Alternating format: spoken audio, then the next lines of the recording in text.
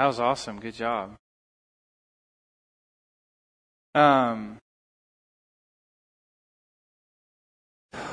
Here we go. Thank you. Right here, this is they're going to lead us in worship. Obviously, they've been doing that. But if I say something good, I need you to say amen, okay? Because when you guys sing, they sing. You know what I mean? So if you start doing it, they'll start doing it. Oh, hey! That's what I'm talking about. Okay, cool. Well, good morning. I'm excited. I was preparing for this. And so often I try to come up with the right metaphor or the right story or the right example. And I try to say something in a way with a body posture and a tone of voice that sounds like it's wrapping things up. To only say a proposition that makes you think, what could really that mean? And then go on with, right? It sounds good, but you haven't actually said anything. You know what I mean? And so I told myself, hey, let's meet with God on Sunday morning. And let's talk with us. Let's just talk about a simple truth. Let's talk this. And so what I found is that the complicated intricacies are awesome. And they're good. And they're faith-building. But I don't think about the intricacy when I'm laying in bed. The thing that runs through my mind is the simple truth of Jesus' love for me. So let's talk about that this morning. Amen. I also gotta take every opportunity I can to make fun of David. There'll be consequences, but not immediate, you know what I mean? So just gotta get him what I can. No, I'm excited. I think that this is going to be good. So let's get right into it. So we've been in a series, drawing closer to God.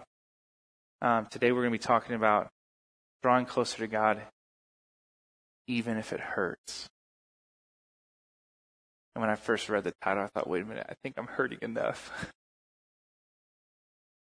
Even if it hurt. And so we've been going through James. And so, Ainsley, James chapter 2. It says, what good is it, dear brothers and sisters, if you say you have faith, but don't show it by your action?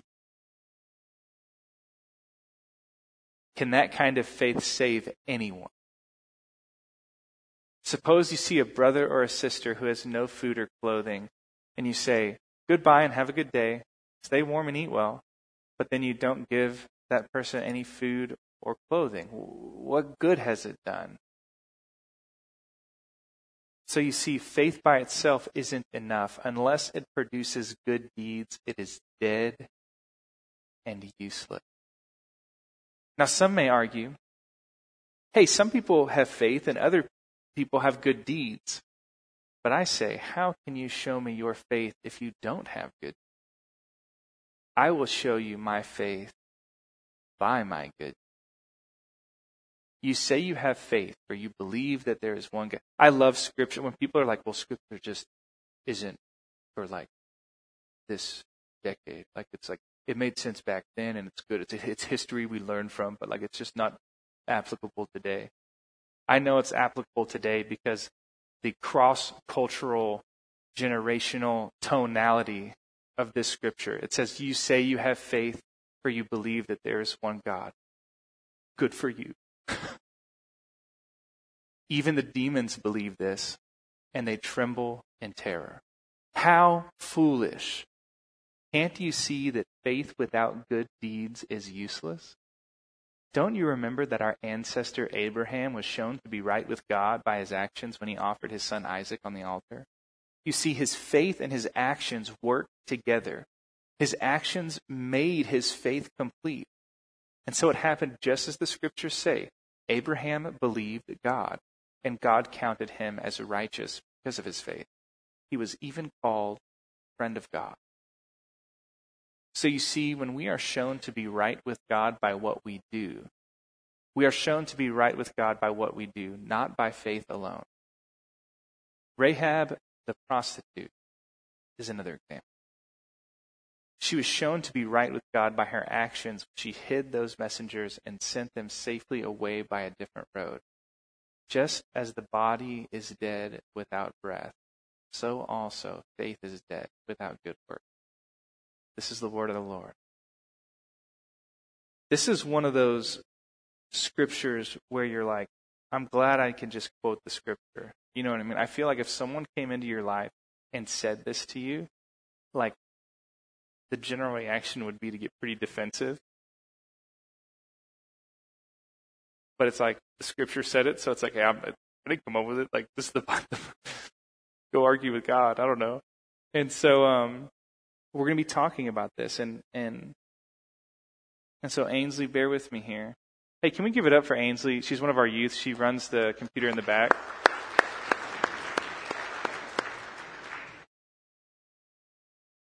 She hated that. Can you take me to verse 17? You see, faith by itself isn't enough unless it produces good deeds. It is dead and useless. Faith must be alive. It must be alive, or it's useless. It can't save anyone if it's dead. Unless it produces good deeds, it's dead and useless. This is sobering for me to read something like this. I think the greatest thing that inhibits learning is the idea that you already know it all. And so we're going to read through a couple of these verses again, and I just want you to, this will be difficult. Listen to it, hear it as if you've never heard it before. Listen to it with a fresh heart, with fresh ears. Faith by itself is not enough unless it produces good deeds. It is dead and useless. And so let's go forward 2 verses. Let's go to verse 19, Ainsley. So you say you have faith, for you believe that there is one God. I love the quote. I can hear that in so many people's voices. Good for you.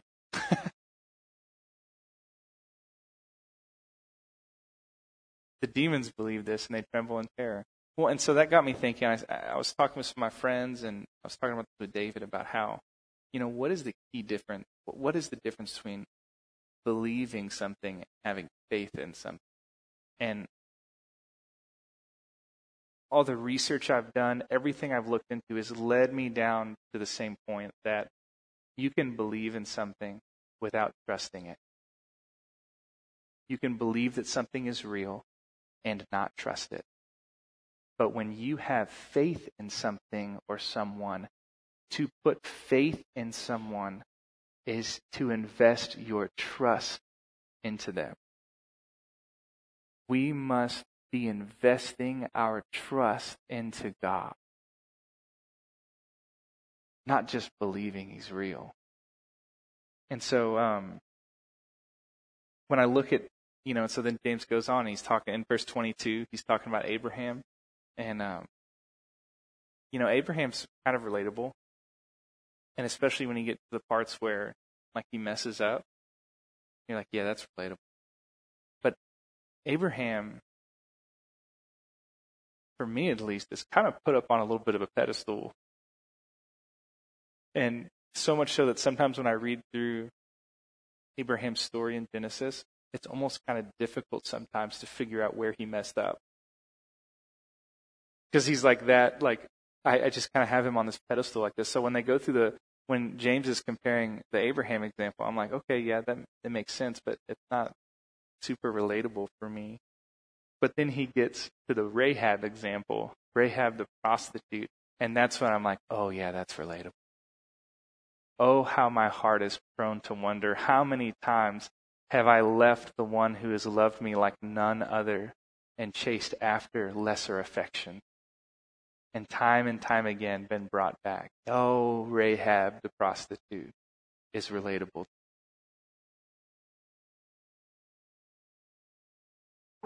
There's a couple stories in Scripture about prostitutes. There's the story of Hosea and Gomer. Hosea is a prophet, a man of God. He's a well-liked pastor in his community. He receives very few emails Sunday afternoon about his sermons. He got his church to agree on extremely controversial things, and they were all on one page, and he was killing it. There's been some bad prophets and some good prophets, and Hosea, he was a good one. God said, Hosea, you've had faith in me, and you've invested your trust in me in a way that dictates the trajectory of your life for many years. You trust me now? Hosea's like, I trust you. Where you say to go, I'll go. What you say to say, I'll say. What you tell me to do, I'll do. Like, it's time for you to find a wife. And Hosea's like, I am listening to you right now, Lord God. He's like, go find a wife. You are my Lord and my God. Hallelujah. Yes, we are on the same page, God. And he says, I want you to go. So he's like, where am I going to find her? And he says, I'm glad you're trusting me. I want you to go to the other side of town. I want you to go across the tracks to that part of town. And I want you to go to that place. Yes, Hosea, the place where all the drug deals happen. Yes, the place where people that aren't like you, people that don't do the things you do, go to do those things. The place where you would find prostitutes. And I want you to propose. And he's like, propose your plan, propose an idea, and God, I want you to propose in marriage. So Hosea goes and finds Gomer, proposes. It's a beautiful, beautiful thing where Gomer is rescued out of the sex slave, taken across the tracks, taken into a home. She's been saved. And scriptures, it'll say that she's been redeemed. And time goes on, and who your friends are, that's important. Abraham was called a friend of God. That speaks a little bit about Abraham. It speaks a lot about God, that God would call Abraham his friend. And so, but your friends and your community is very, very important. And so, I'm filling in some of the in-between lines of this story with Hosea and Gomer, but I imagine Gomer still knew people from before she had married Hosea. Maybe it started out as, hey, I'm going to go get coffee with an old friend. We're going to catch up. That. And it just slowly, maybe quickly, it escalated. And, like an avalanche, it gets bigger and bigger very suddenly, and it's unpredictable and it's dangerous. Gomer finds herself back in the sex slave industry. She is now stuck once more. She made deals with the wrong people. She invested her trust in the wrong places, and she's been left out to dry, and she once again is back. She's stuck. And God speaks to Hosea and says, even while your wife is loving another, go find her, bring her home. This is like my love for my. And so when we talk about Rahab, I'm like, I know all too well what it means to turn from God, to get easily distracted. This, Hosea, is like my love for my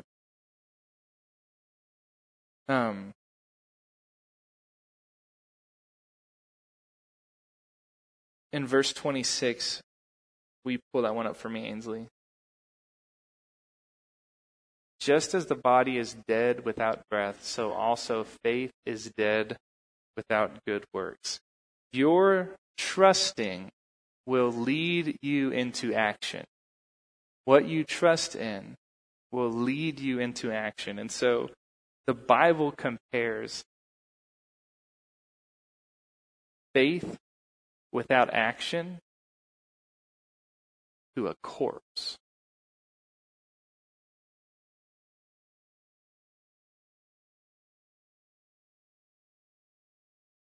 And let's go on to the next point.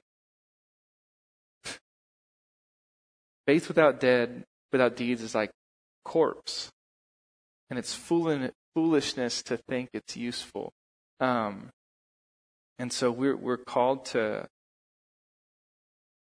into trusting God even if it hurts. And so one of the things that Kendra and I, you guys might think, because we have one little boy. She's got another one on the way. Come on now. That you might think, oh man, they're such a perfect couple. And they must never argue. And Spencer is so awesome. I know he doesn't argue. We do argue. And we have some reoccurring themes in our arguments. And one of those themes that I'm at the center of, the little thing I like to call time management. And one of the problems Kendra thinks we have is that I haven't acknowledged I have a problem with it yet. But why would I acknowledge something that isn't real? You know what I mean? So she's like, so our son Forrest, he's at preschool. I have to pick him up by 3:00. There's no wiggle room on that. And so she'll be like, Spencer, you're going to pick up Forrest at before 3, right? And I go, yeah. And she's like, okay, Spencer, when you say yeah, that usually means you understand this as like something with wiggle room. And I'll be like, yeah. And she's like, exactly, that's what I'm saying. And I go, oh, okay. And she's like, what time do you have to pick him up by? And I'm like, pick him up at 3. She's like, no, you have to pick him up before 3. I'm like, got it. Before 3. And she's like, there it is. Okay. And so she's trusting me to pick up Forrest. She doesn't have a plan B. She doesn't have an alternative if I don't follow through. She believes I'm real. And she believes that I'm going to go pick him up. But she's trusting me that I'm going to go pick up Forrest so that when she has, whether it's like some sort of an appointment, or she's going to go get coffee with someone, or she has to work, or whatever she's doing around 3-ish, she's not operating within that hour as if, okay, I'm going to do my thing, but I'm not going to get too heavily invested into it in case Spencer forgets and then I have to go pick Forrest up. That's not the plan. She doesn't do that because she's operating, and her plans unfold in such a way so that she's depending on me to pick him up, not at 3-ish, before 3. Our faith in Jesus must cause us to operate in life in such a way that the trajectory of what we do, why we do it, and who we do it for depends on Jesus. Then our faith will be alive, operating within not just believing that He's real, Not just believing that he's a Savior, not just believing that he rose from the dead, but trusting that he is who he says he is, and he's going to do what he says he's going to do, and that he's going to bring me along and call me his friend. And I'm going to call him my Lord and Savior. Even if it hurts. And so I'm going to ask you to do three things. And I'm going to read these, and at the end of each one, I'm going to say, even if it hurts. Oof. The first one is, deny yourself the assumption that you're right all the time. Even if it hurts.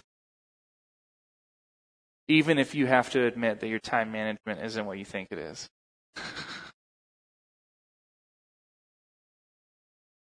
Deny yourself of the opinion that you're beyond corruption. Even if it hurts. Yeah. Deny yourself of any desire or comfort that says it can do what only Jesus can do. Even if it hurts.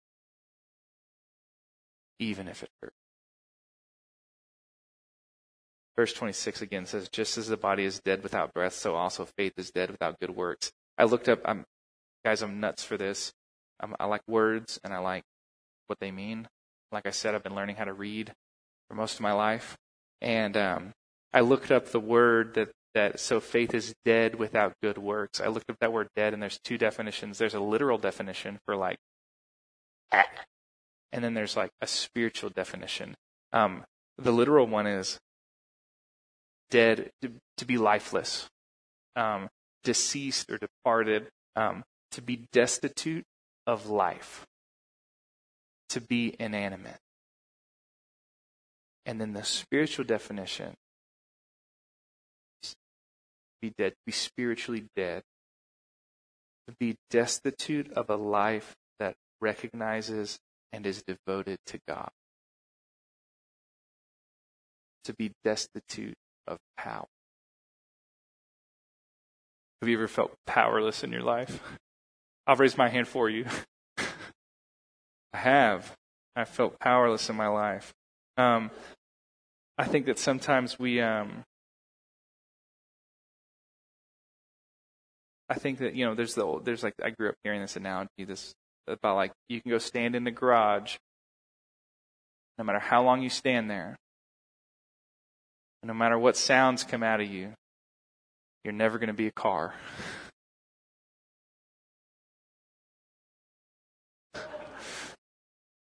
And it gets flipped around in a very sobering way, that it doesn't matter how many Bible studies you go to. It doesn't matter how many church services you go to. It doesn't matter what tie you put on or what perfume you put on. It doesn't matter how many meetings you go to, prayer meetings or prayer vigils, or how many songs you sing. What makes us Christian, what makes us followers of Christ, is when we invest our trust into Jesus in such a way that we're following Him, and the trajectory is dependent on our trust in what He's doing. Amen. That is why we're Christian. It reminds me of the rich young ruler that goes to Jesus and is like, I've done, what must I do to inherit eternal life? Jesus says, do the commandments. He goes, I've been doing them all. He's like, I've been going to church. I've been going to the Bible. I've been doing it for decades. I've been dressing the part. I'm never late to church. You ask my Sunday school teacher, I'm there even when they're not there. I never get sick.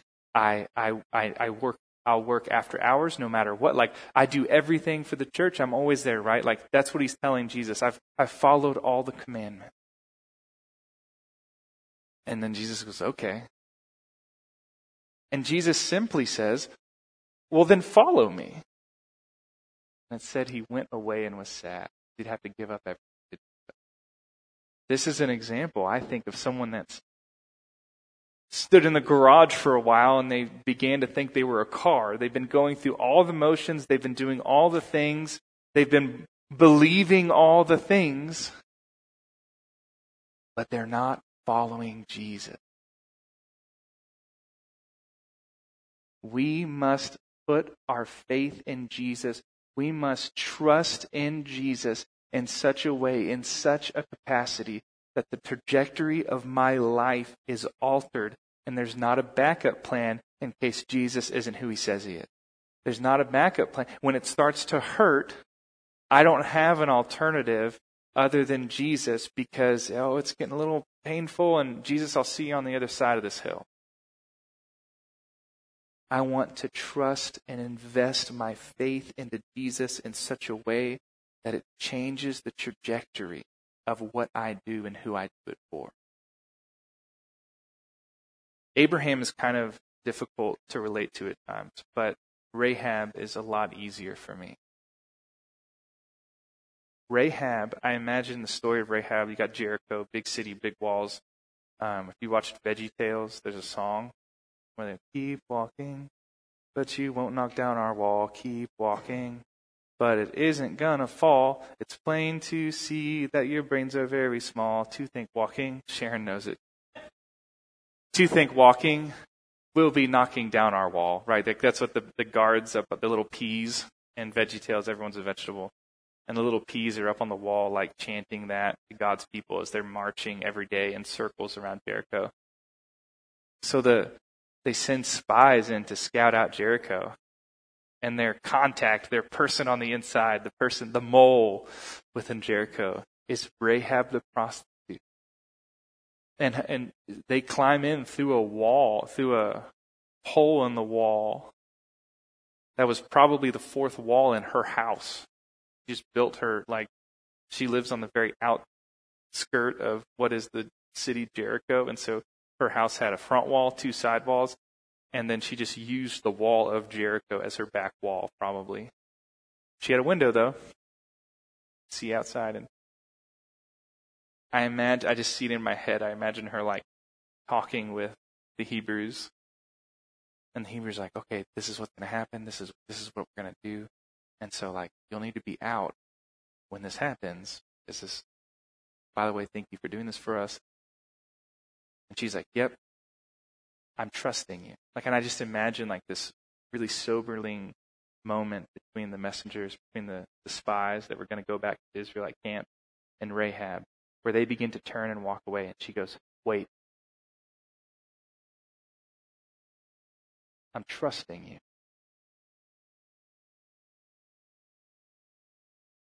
Because she's putting her faith in them. And the crazy thing to think about is if they do what they say they're going to do, she's going to lose everything. But she believes them, and then she trusts in such a way that she's like, I'm trusting you, and I hope that it's true. It changed the trajectory of her life, and she lost everything. Her house was torn down when the wall fell. In Romans chapter 12, it talks about offering your life as a living sacrifice, that this is your true act of worship that's holy and pleasing to the Lord. To offer yourself as a living sacrifice. And that is somewhat an oxymoron. A living sacrifice. It's like one of those supercharged slow cars. A living sacrifice. For something to be sacrificed means that it's dead. And they would take these sacrifices, and once it had been sacrificed, they would put it up on the altar. And Paul writes to us in Romans 12, and he says, offer yourself as a living sacrifice.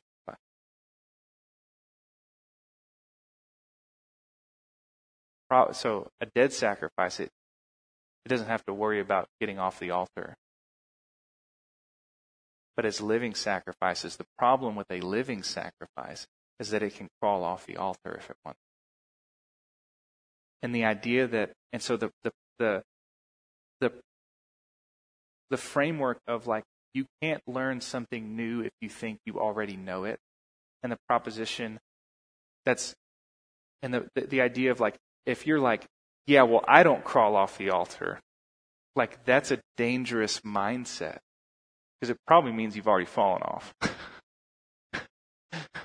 It means you're towing the line. If you think you're beyond crawling off the altar, that's a big red flag in life to say, I need to reassess.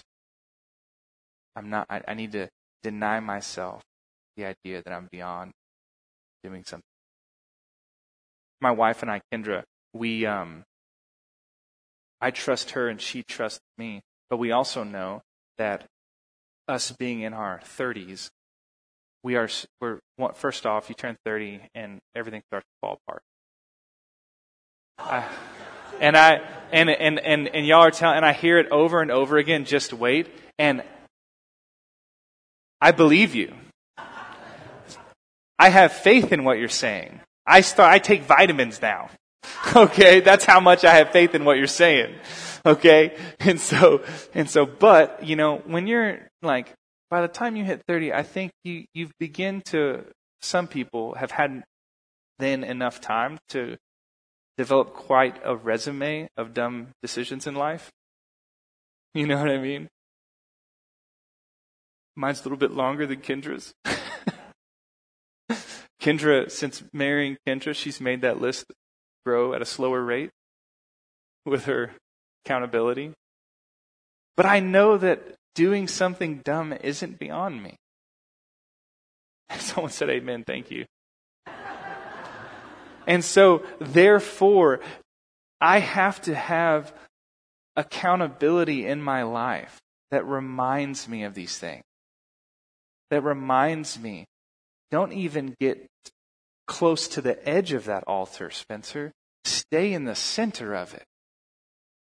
And as soon as if I climb up on the altar and offer myself as a living sacrifice to God, as soon as I adopt the mindset of, yeah, I'm good, I can just move to this side or that side, I'm going to fall off. I have to stay focused. Lord God, I want to be centered on the altar, offering my life as a living sacrifice to you, so that no matter what comes, no matter what earthquake, tragedy in life happens, no matter what wind blows, no matter what falls from the sky, I know that I'm in the center of offering my life to you. And I've done so in such a way that I'm trusting that you are who you say you are, and that you're doing what you said you're doing, and that you're going to do what you said you will. He says that I go now, and where I'm going, there are many rooms, so that you can be with me. I want to operate my life in such a way that I don't have to worry about whether or not I have, because I'm investing my faith and my trust that changes the trajectory of my life. And so I want to invite you to do something. I want to invite you into a life of surrender.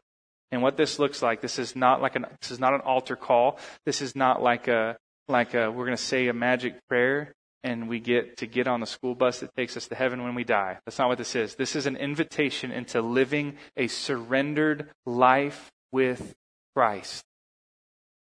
And so I want to invite you to make a habit of this.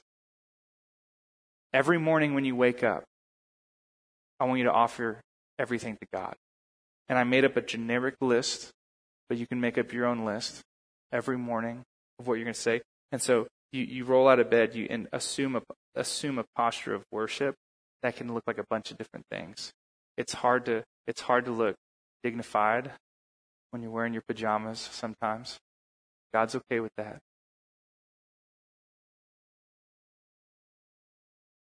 Say, Lord God, I want you to have everything. Here are my hopes. Here are my dreams. Here are my desires. Here are my plans. Here's my checking account. Here's my savings account. And if you've invested well, here's my backup savings. Here's my retirement. Here's my job. Here's my home. Here's all my stuff. Here's my strength and my heart and all of my mind and all of my soul. I'm giving them to you, and I'm trusting and hoping in you. I'm surrendering this all to you. Amen. And then Jesus, I'm glad that Jesus doesn't love me the way that we love each other. You know what I'm saying? Like, we've all had a friend come up to us and tell us something important. And they're like, hey, I'm about to go into like the interview and I'm really excited. Thank you for like helping me with all the sense. And the whole time you're looking at them and you're just like, uh-huh. And you're nodding your head. But all you can think about is the thing stuck in their teeth. You know what I mean? And you're like, yeah? Well, good luck. And you're like, oh my gosh, how do I tell them? And and so you don't, like, we've all done that to someone in our life, right? With something or another. Well, God doesn't let you walk around with food in your mouth, in your teeth. He's the type of friend that says, hey, come here. Got some tea.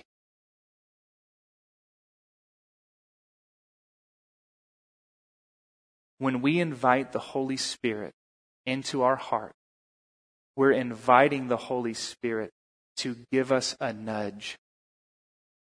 And like a friend, like God called Abraham a friend, I believe that he wants to be my friend. I hope I can be a friend of God. I hope you can too. And I believe that in the same way that when we walk with our friend and we're side by side and we're going someplace that I don't know where we're going, but my friend does, my friend will, if we're turning to the right, imagine this with me. Lonnie, come here. Lonnie literally has no idea what I'm doing right now. This is awesome. This is perfect. So if Lonnie and I are walking together and I'm going someplace, he's coming with me, but he doesn't know. He doesn't know if we're going this way or that. But if I kind of start to cut him off here, see how he's beside me, but he's following me. And then I can go back over here, and he might be directly behind me for a minute, but then I kind of turn and he catches up, right? And we walk around this, but then I can turn around. And so see how thank you, Lonnie. Let's give it up for Lonnie. Did you see how he followed me? He followed me. The trajectory of his path was dependent on him trusting me, and it came to him as a nudge, or maybe a little distance. As I said, come on, go this way. Oh, we're going this way now. He was, okay, all right. He was trusting in that. And so will you pray with me? Lord God, we trust in you for the trajectory of our life. We pray, Lord God, that we would be able to invest our trust in you in such a way that the path we walk is dependent on who you are.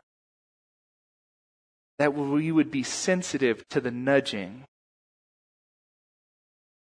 to at times follow you by walking behind you, and at times get to walk beside you because you're calling me friend. Amen.